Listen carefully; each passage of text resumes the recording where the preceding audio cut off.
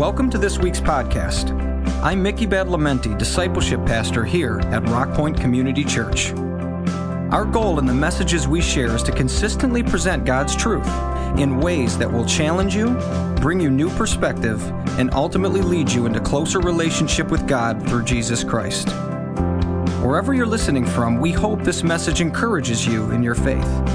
We also welcome you to visit us anytime you're in the Detroit area. Our Sunday services are at 9 and 11 a.m. and include a full range of children's programs, as well as a ministry specifically for children with special needs.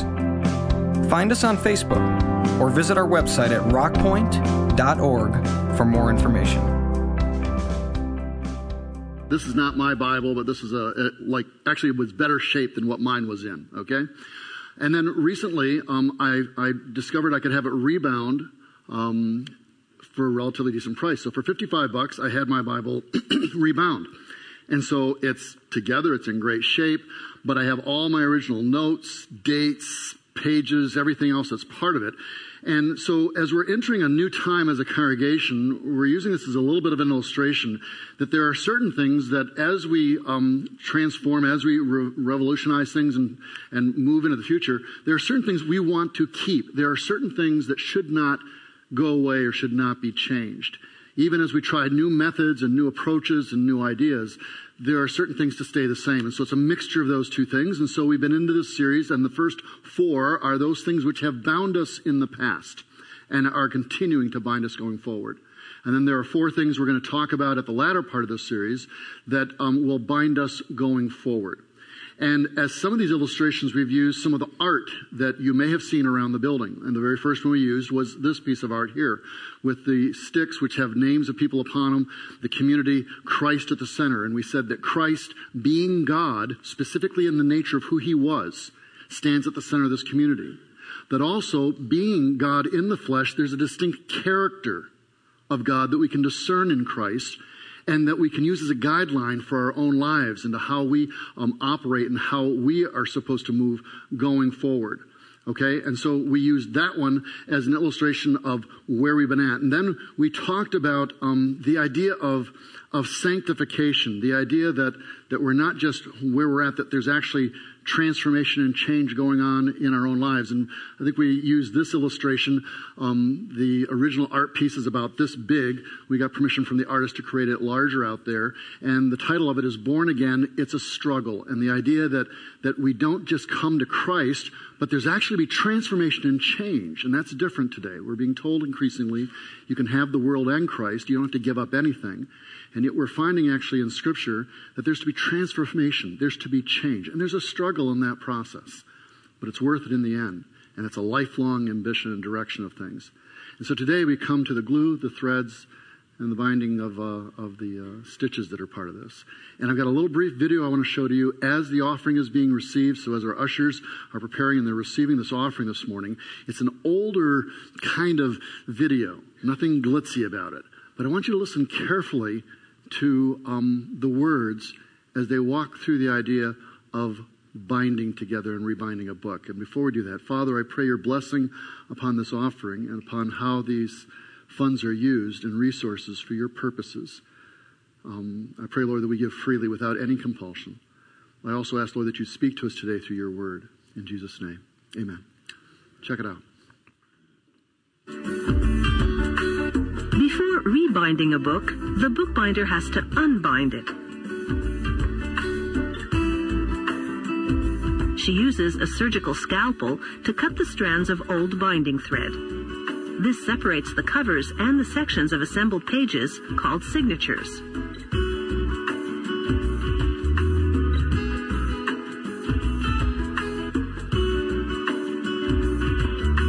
Using a paper cutter, she trims the components just enough to make their edges neat and smooth. Then she positions the signatures in a vise, sandwiched between cardboard for support. She draws lines across what will be the spine of the book. Then she carefully saws a groove in each line. The groove is just big enough to fit a piece of hemp binding cord. One at a time, She reconnects the signatures on a sewing frame. The frame has binding cords that correspond to the grooves she sawed into the signatures. She sews a linen thread horizontally, looping it around the cords. A chain stitch on each end links each signature to the neighboring one. When she's done, she coats the sewn area with glue. She then lays a thin cloth backing over the glue, then closes the vise tightly to round the back and form joints into which the book's covers will fit. She perfects the joints using a hammer.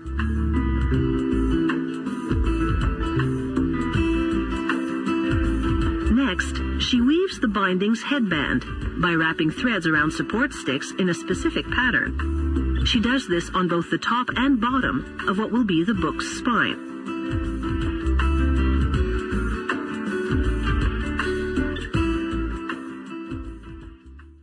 Today, what I want to speak to you about in the time that we have is the issue of community.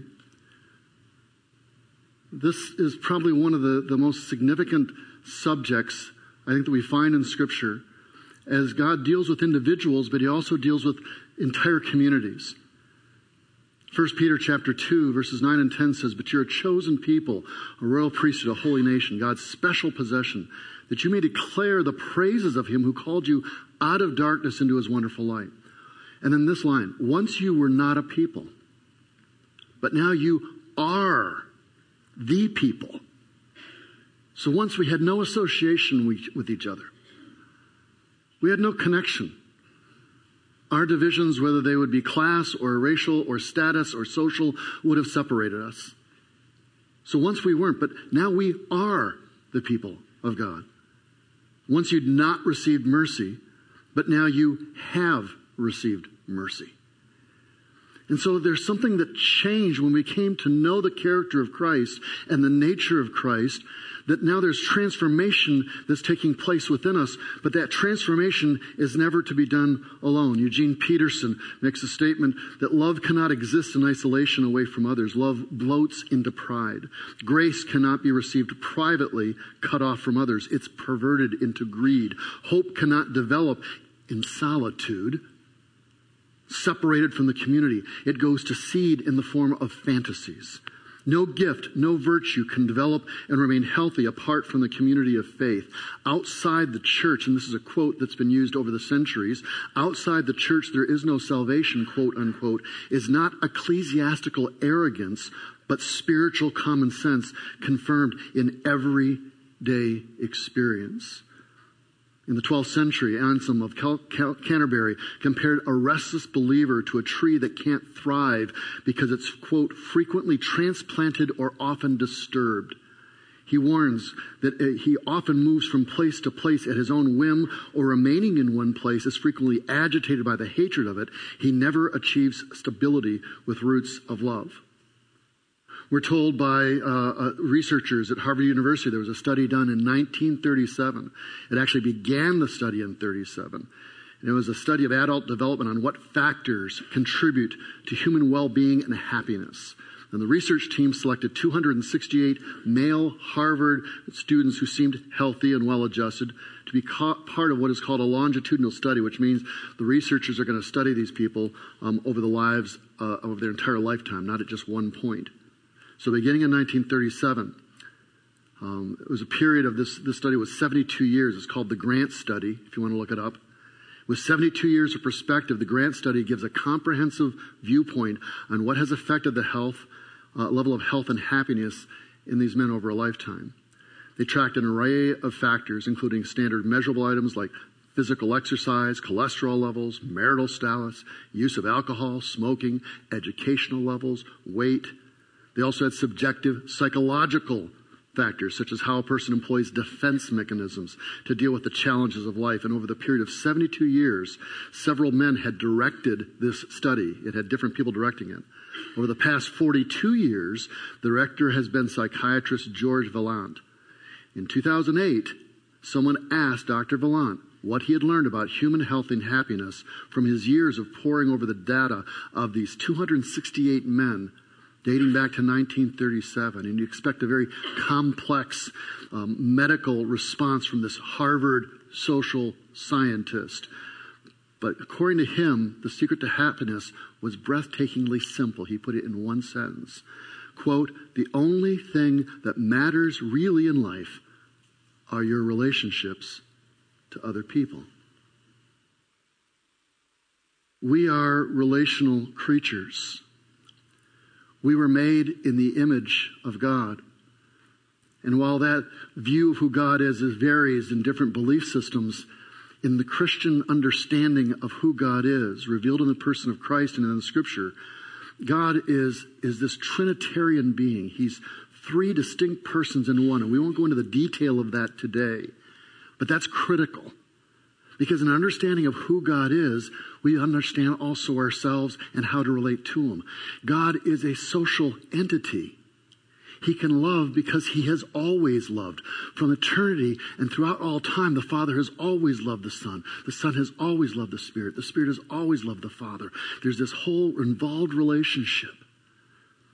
We're made the same way. To be in relationship.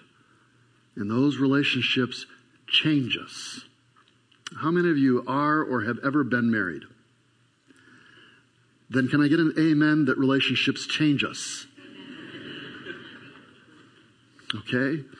They tell us that we actually begin to look like our spouse over time, which for some of us is a good thing, for others is not so good. These things impact us. And in the same way, in coming together in fellowship, the people around us shape us. I had a post that was drawn to my attention recently, and as most of you know, I'm a tremendous fan of social media. And for those of you that don't know, that was sarcasm, okay? I find it to be mostly a difficult thing, a tolerance at best. This poster said from one of our members who'd moved away recently up north. He said, "We often heard people say, quote, 'You don't need to go to church to be a Christian.' Well, sure, that's true," which today I'd actually disagree with, but that's not her point. She's actually arguing the other way. When you don't go to church, you miss out on the expanse of what your life could be. Apart from praise and worship, apart from messages that will challenge you to grow and change, apart from any other program or event, there are the people, which for some of us is the reason we don't want to go to church. We'll come back to that. People need other people, she writes. We were not meant to live life in solitary confinement. And I'm an introvert, y'all. I love my alone time, she says. I'm immensely grateful for my Rock Point family and now my Bayview family. Moving 4 hours away from Sterling Heights to Traverse City nearly 2 years ago, what I was most sad and nervous about was finding a new church home and leaving the church that my husband and I had attended from dating to engaged to married to 2 kids and countless trials. I can tell you with 100% certainty that I would not be alive today without my church family. I'm immensely grateful to the unconditional love my children received at Handprints and now at Bayview. And she talks about children being inside the church. She says, so find a church home. Try a few until you find one that fits. You'll know. Be vulnerable. Let people in. It'll be worth it. I promise, she writes. Years ago, I was having a problem in my one eye. And I went to what was at that time considered to be the most renowned eye person I was recommended in the entire area. He was an older gentleman, skilled evidently. I went. He told me it was a virus. I went back a couple of months later because it was still a problem and not going away. He looked at it again, told me it was a virus again. It was in latter January, early February. I was in my office wrapping some things up when suddenly my eye snapped shut and my retina had detached. He had misdiagnosed it the entire time. And so now suddenly I'm with a detached retina. I had to have work done on it. Eventually it resulted in cataracts. Then I had worked on that. I have now, both eyes have synthetic lenses. I tap once, I can go infrared, twice for x-ray. It's great, okay? My first experience 2 times with this physician was negative. And so, in an alternate reality, I decided to never see a doctor again because they're all corrupt and screwed up. I decided the medical profession is a complete waste of time because of my experience with that physician who didn't seem to have it together. And so I didn't do any of that. And I ended up blind, unable to read, and continuing life in a very solitary fashion. Now you laugh at that, but that's the same application we have to churches. I had the experience with a pastor who mishandled something and didn't do things right. And they exist. Is that the reason why you would exempt and walk away from all those things? I encountered another church member who irritated me and annoyed me and depressed me and caused me heartache. Welcome to my world. There's a study that was done recently by the Schaeffer Institute, just so you have a little sympathy for some people, and says it revealed that 80% of pastors feel unqualified and discouraged in their role. We get the picture of the arrogant individuals trying to control reality and siphon off money or influence. But 80% of these guys feel discouraged and unqualified in their roles. 70% constantly fight depression. 80% believe pastoral ministry has negatively affected their families, while 70% say they don't even have a close friend. I don't identify with the vast majority of those numbers. In this place are my friends. And this place is where I've had history and roots that go way down. But for a lot of situations, that's not the same. And I've had my own negative experiences growing up with church. Many of you know my mantra was, God, I love you. It's just your people I can't stand. But you can't love God without loving his people. Any more than you can have a close, intimate relationship with one person while completely belittling their spouse. You can't do it. Not if that marriage relationship is anything healthy. We come to Christ, and that knowing of his nature and knowing of his character transforms us, and we're in a constant process of transformation. But that transformation is worked out in detail when we're in relationship with each other. Not just passing relationship, but where we come to know one another. I shared in our vision setting recently, but some of you missed that session where I was down visiting with one of our former staff members, Steve Gill, who we're supporting as a church plant in Florida. And as I walked into the first time, I've been in the church, we support it for years, but I've never been able to get down there. So the first time my wife and I walk into their Sunday morning service, and we had happened to stop at as we were going in the previous day, there were what do they call those shops? Not retail shops, but were the outlet stores. And outlet stores and Renee are like immediate relational connections. And so we stopped and spent 5 minutes to 3.5 hours there.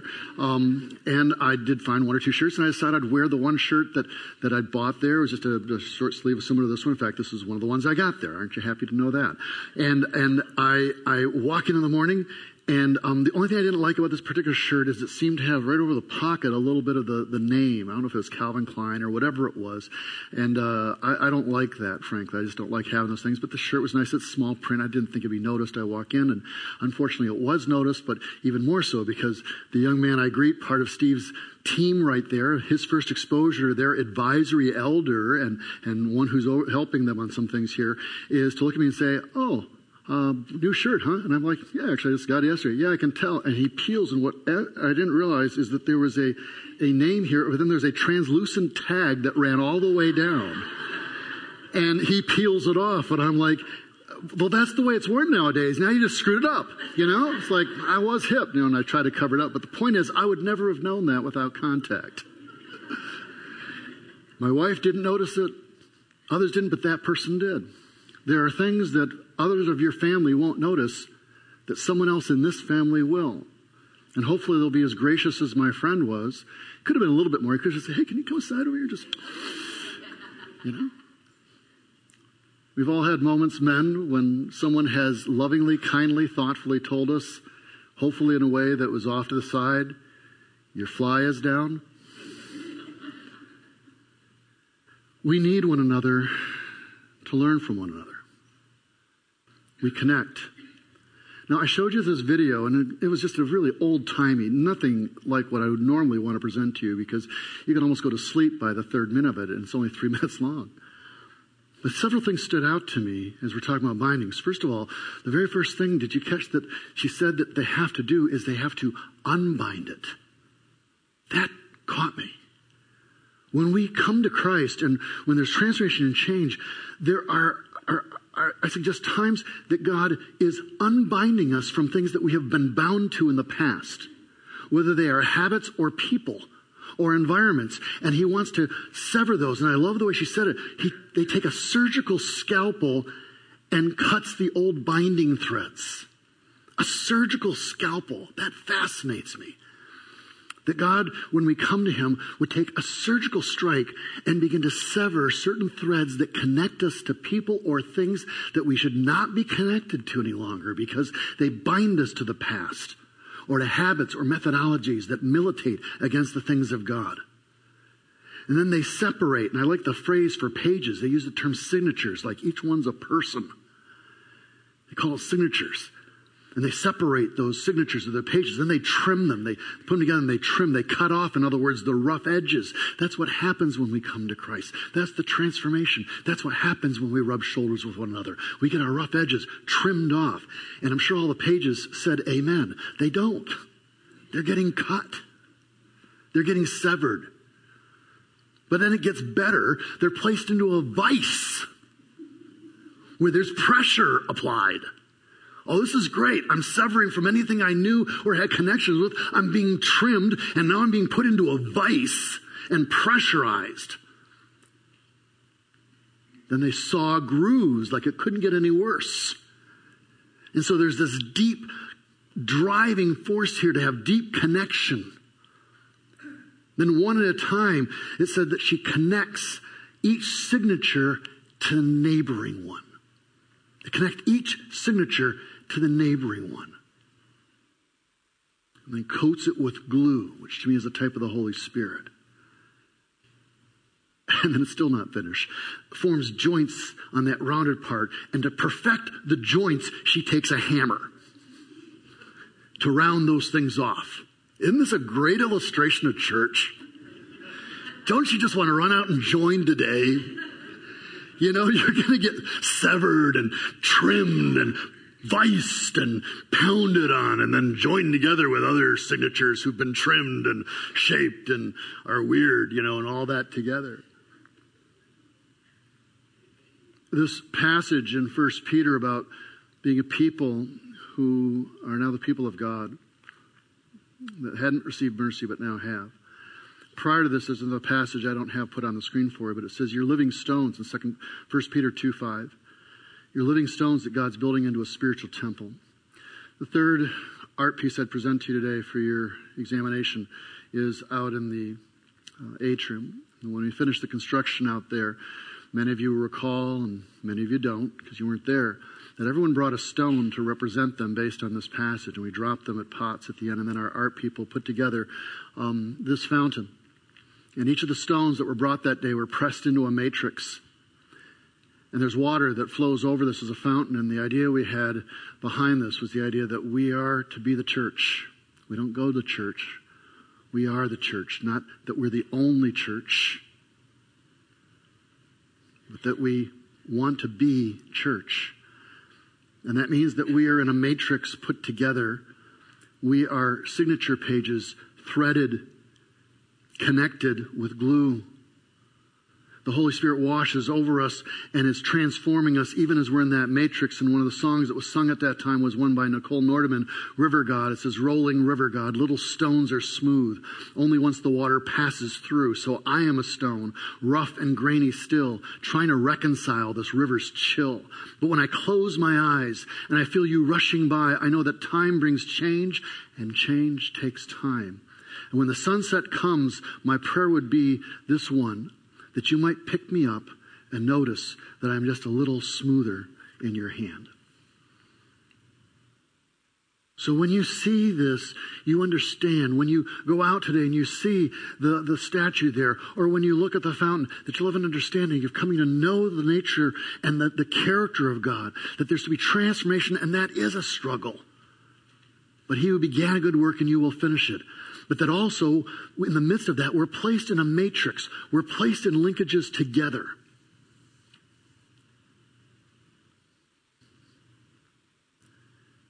People are going to hurt you. That happens.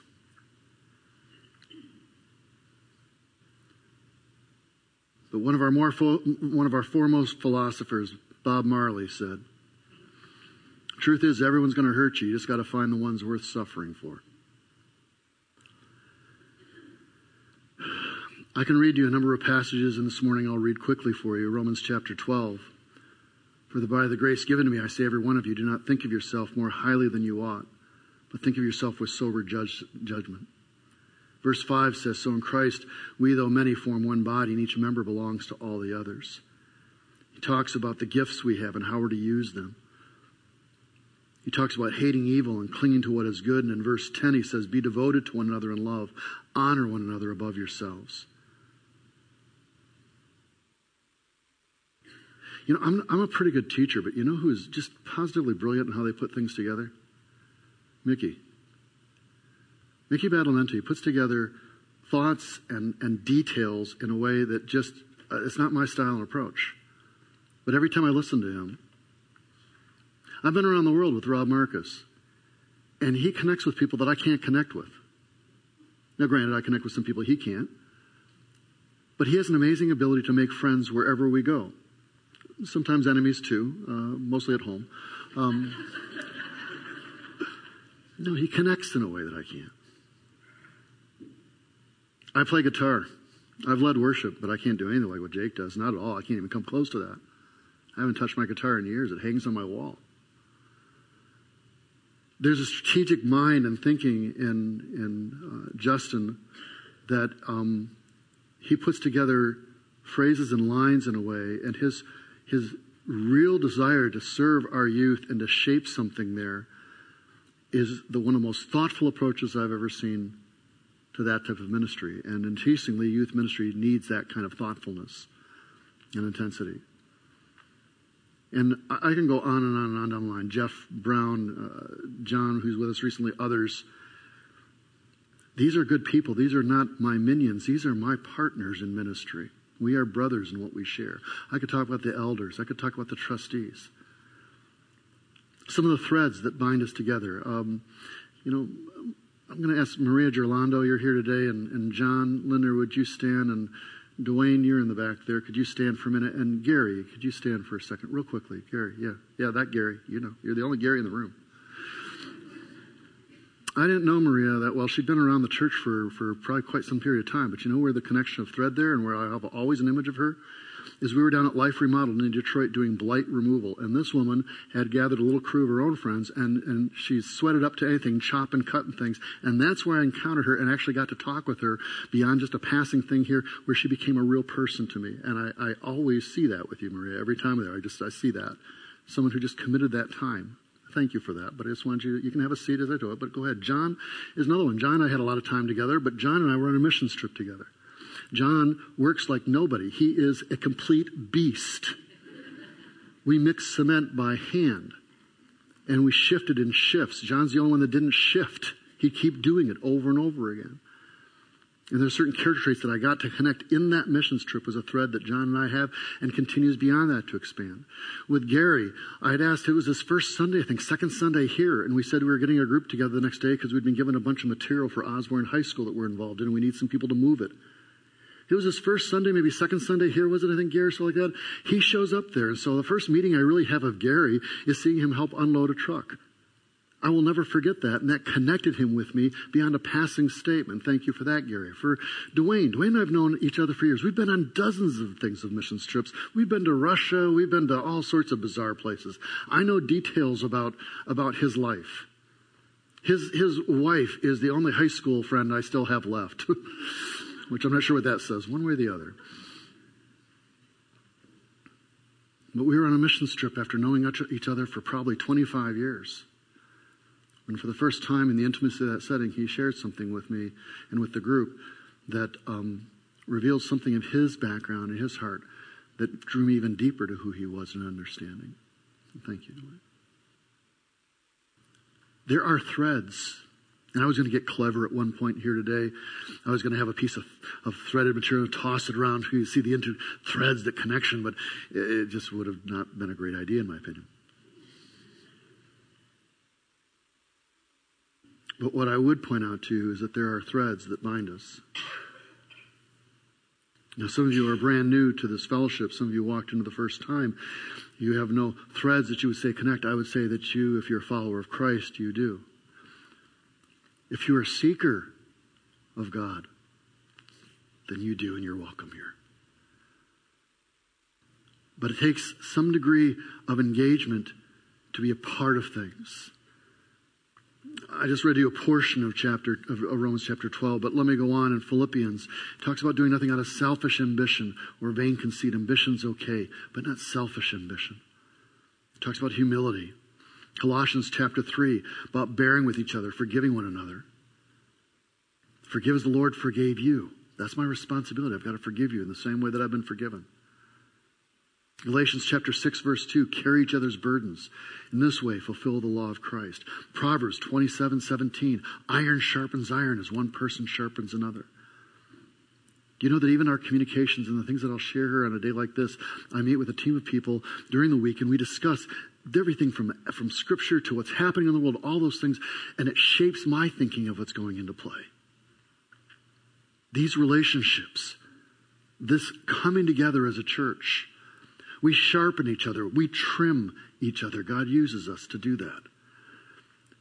Old bindings are cut away. And increasingly we find threads and stitching and glue that connects us. And what that means is there are times then when there's things to celebrate, and the celebration is that much richer.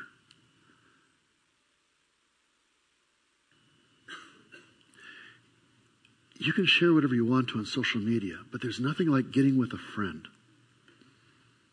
and actually sharing a piece of news and not seeing their emoji, but seeing their face.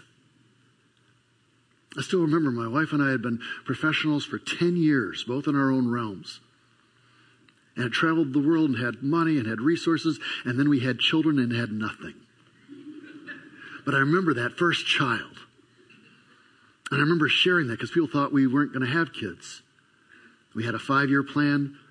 After 5 years, we renewed it. After 10 years, we were saying it's either now or never.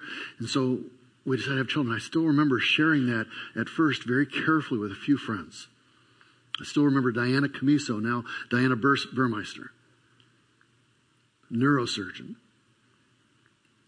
I remember ringing right outside that door when Renee and I first said, hey, we're pregnant.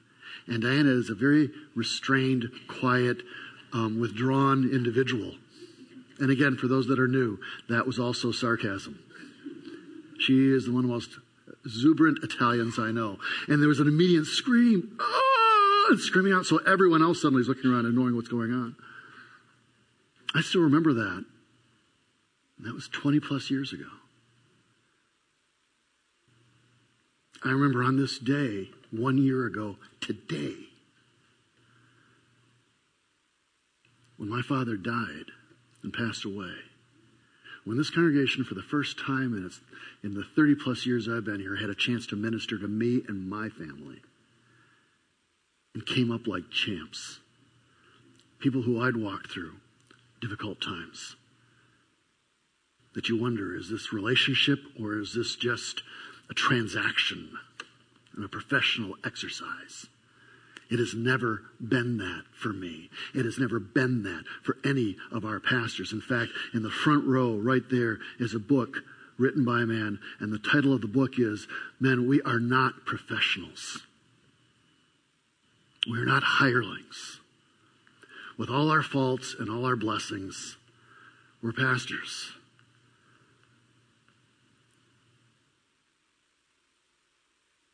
And that means we care about you guys. And we don't always do it perfect. We have our own issues at times. So for me to look and realize this time last year when so many people cared about me and my family and my time and my need, that had meaning. We gather together as a church because we once were not a people, but now we are the people of God. We share history that goes back thousands of years. We share a culture and a relationship with fellowships around the world, literally.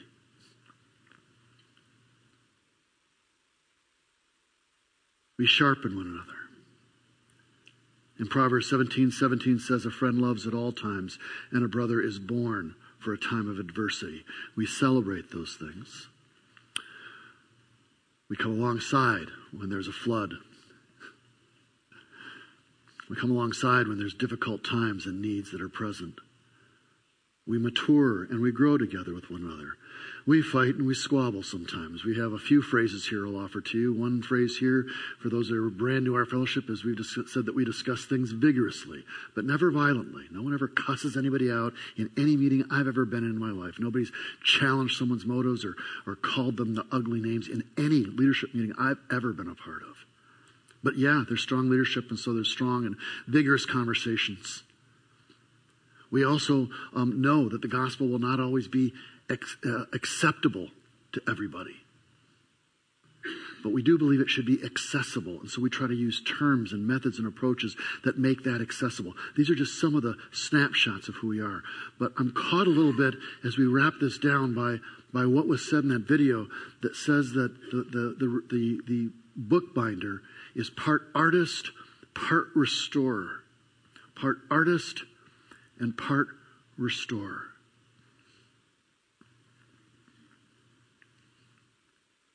God is shaping us as individuals. Each one of us is a signature page. Each one of us is unique. There are things in our lives that He is unbinding us from. Habits, people, things. But He's doing that in order to bind us together. There's an old song, and I can still hear my father's voice singing, bind us together, O Lord, bind us together, bind us with all these things of love and whatever else. An old-timey song, but the idea is of some of the connecting points that come in. And if you're moving from place to place, you never put down roots.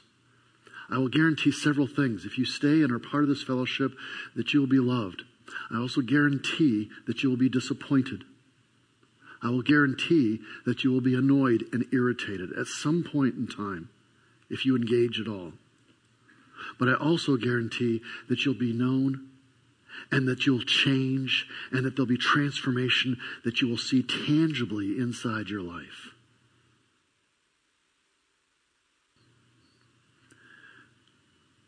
This bulletin is a throwback.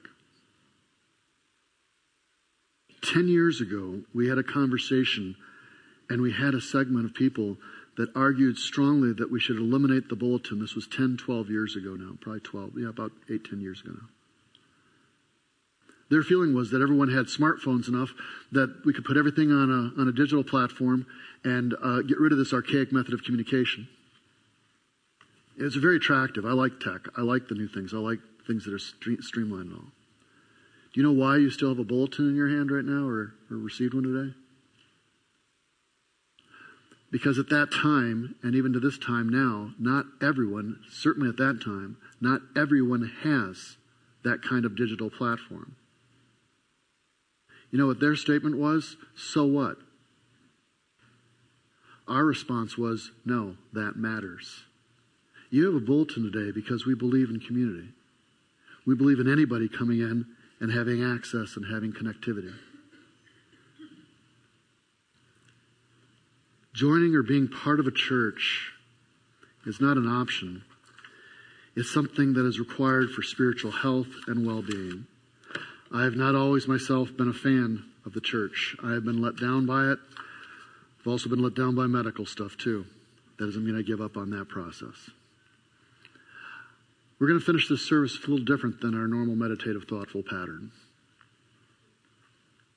Because part of being church is participation. Now, one, I want to thank those of you who've really made an effort to try to change church culture, and you've actually made an effort to be here early or at least on time. That's really been a great thing. And for those of you, again, that have struggled with that for one reason or another, there's grace for that. We don't judge that. We don't judge whether you got hung up with kids stuff or car or whatever the case was. So don't feel bad on that. Don't not come for that reason. So we've tried to change a little bit of church culture. There's one other thing that we're not going to probably change today at all, because I think it's deeply ingrained. I think this is one of the least rhythmically abilitied congregations I know. And as a mild type of musician myself, I just find that frustrating. But there is something, even in your shortcomings, with joining together. So here's this statement, and then we're going to go here. How do you become part of the church? Your first thing is knowing Christ and accepting his nature and his work on the cross. Your second thing is being committed to a life of transformation and change, of being put into vices, of being trimmed, of being unbound to one thing and bound to something else. It also means participating. Some of you have never been on a missions team. Some of you have never served in the children's area. Some of you have never served in the youth arena or done anything of that nature. And there's no condemnation for that. We all have different lives at different points in time. But it means that some of the threads aren't as tight as they could be. And I would encourage you, the way I get to know people most is by working together. And so I'd encourage you that. If you can't do that, and that's fine. That happens sometimes. There's different life issues. The next thing I'd say is be here. Here's the thing. If you're around long enough, people just realize that you're part of things. I was in a number of different churches growing up, and finally was in one church for a number of years up in Flint, and I was a young person. My dad was a pastor on staff there. I come into the youth group, and these people had known each other their whole lives. But I just was there all the time. I'd show up at different things all the time. Finally, they said, you know what? Should we invite Randy this time? Yes, he's going to show up anyway. And by the time I left there, I was president of the youth group, and I was deeply ingrained, and they were some of the dearest friends I've had and still have. Being there, just attending, just showing up, being part of things. Pursue Christ. Get ready for transformation and change. Be a part of a church. Put down roots. Make sure they're understanding of who Christ is and God and salvation and Scripture. Check those things off. So, this morning we're going to sing a song. It's a song that you're going to get taught to a little bit, okay? Now, here's the really critical thing that I'm going to ask you today. And just, I apologize for those of you that beforehand that could be a little bit set off by this. There's one point in the song where we're going to clap. We're going to clap together. Now, I just want to ask you this, okay? Because I know sometimes you sit there and go, no one will notice. People notice. Okay? No one's going to judge you. No one's going to attack you if you do not clap. God will see it, though, and he will not look good. Now, I know some of us are going to be off on our clapping, and that's okay. Everyone else is going to be going here. We're going to go, and you're going to feel a little off. That's okay. It doesn't matter. If we all get it together, cool. If we don't, what matters is we do it together.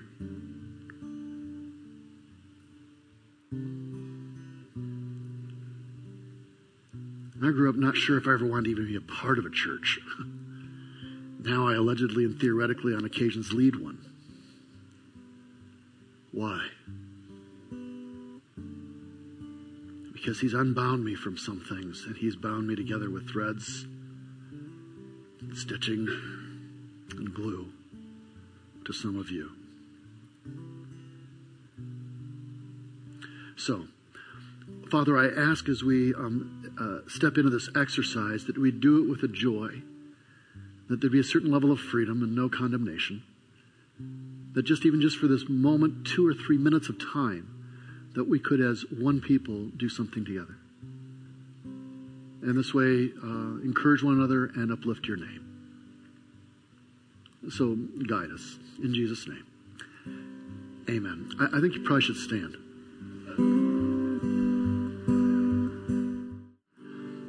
Hebrews chapter 10, let us consider how we may spur one another on toward love and good deeds, not giving up meeting together as some are in the habit of doing, but encouraging one another. And all the more as you see the day of judgment approaching. Be here. Hang in there.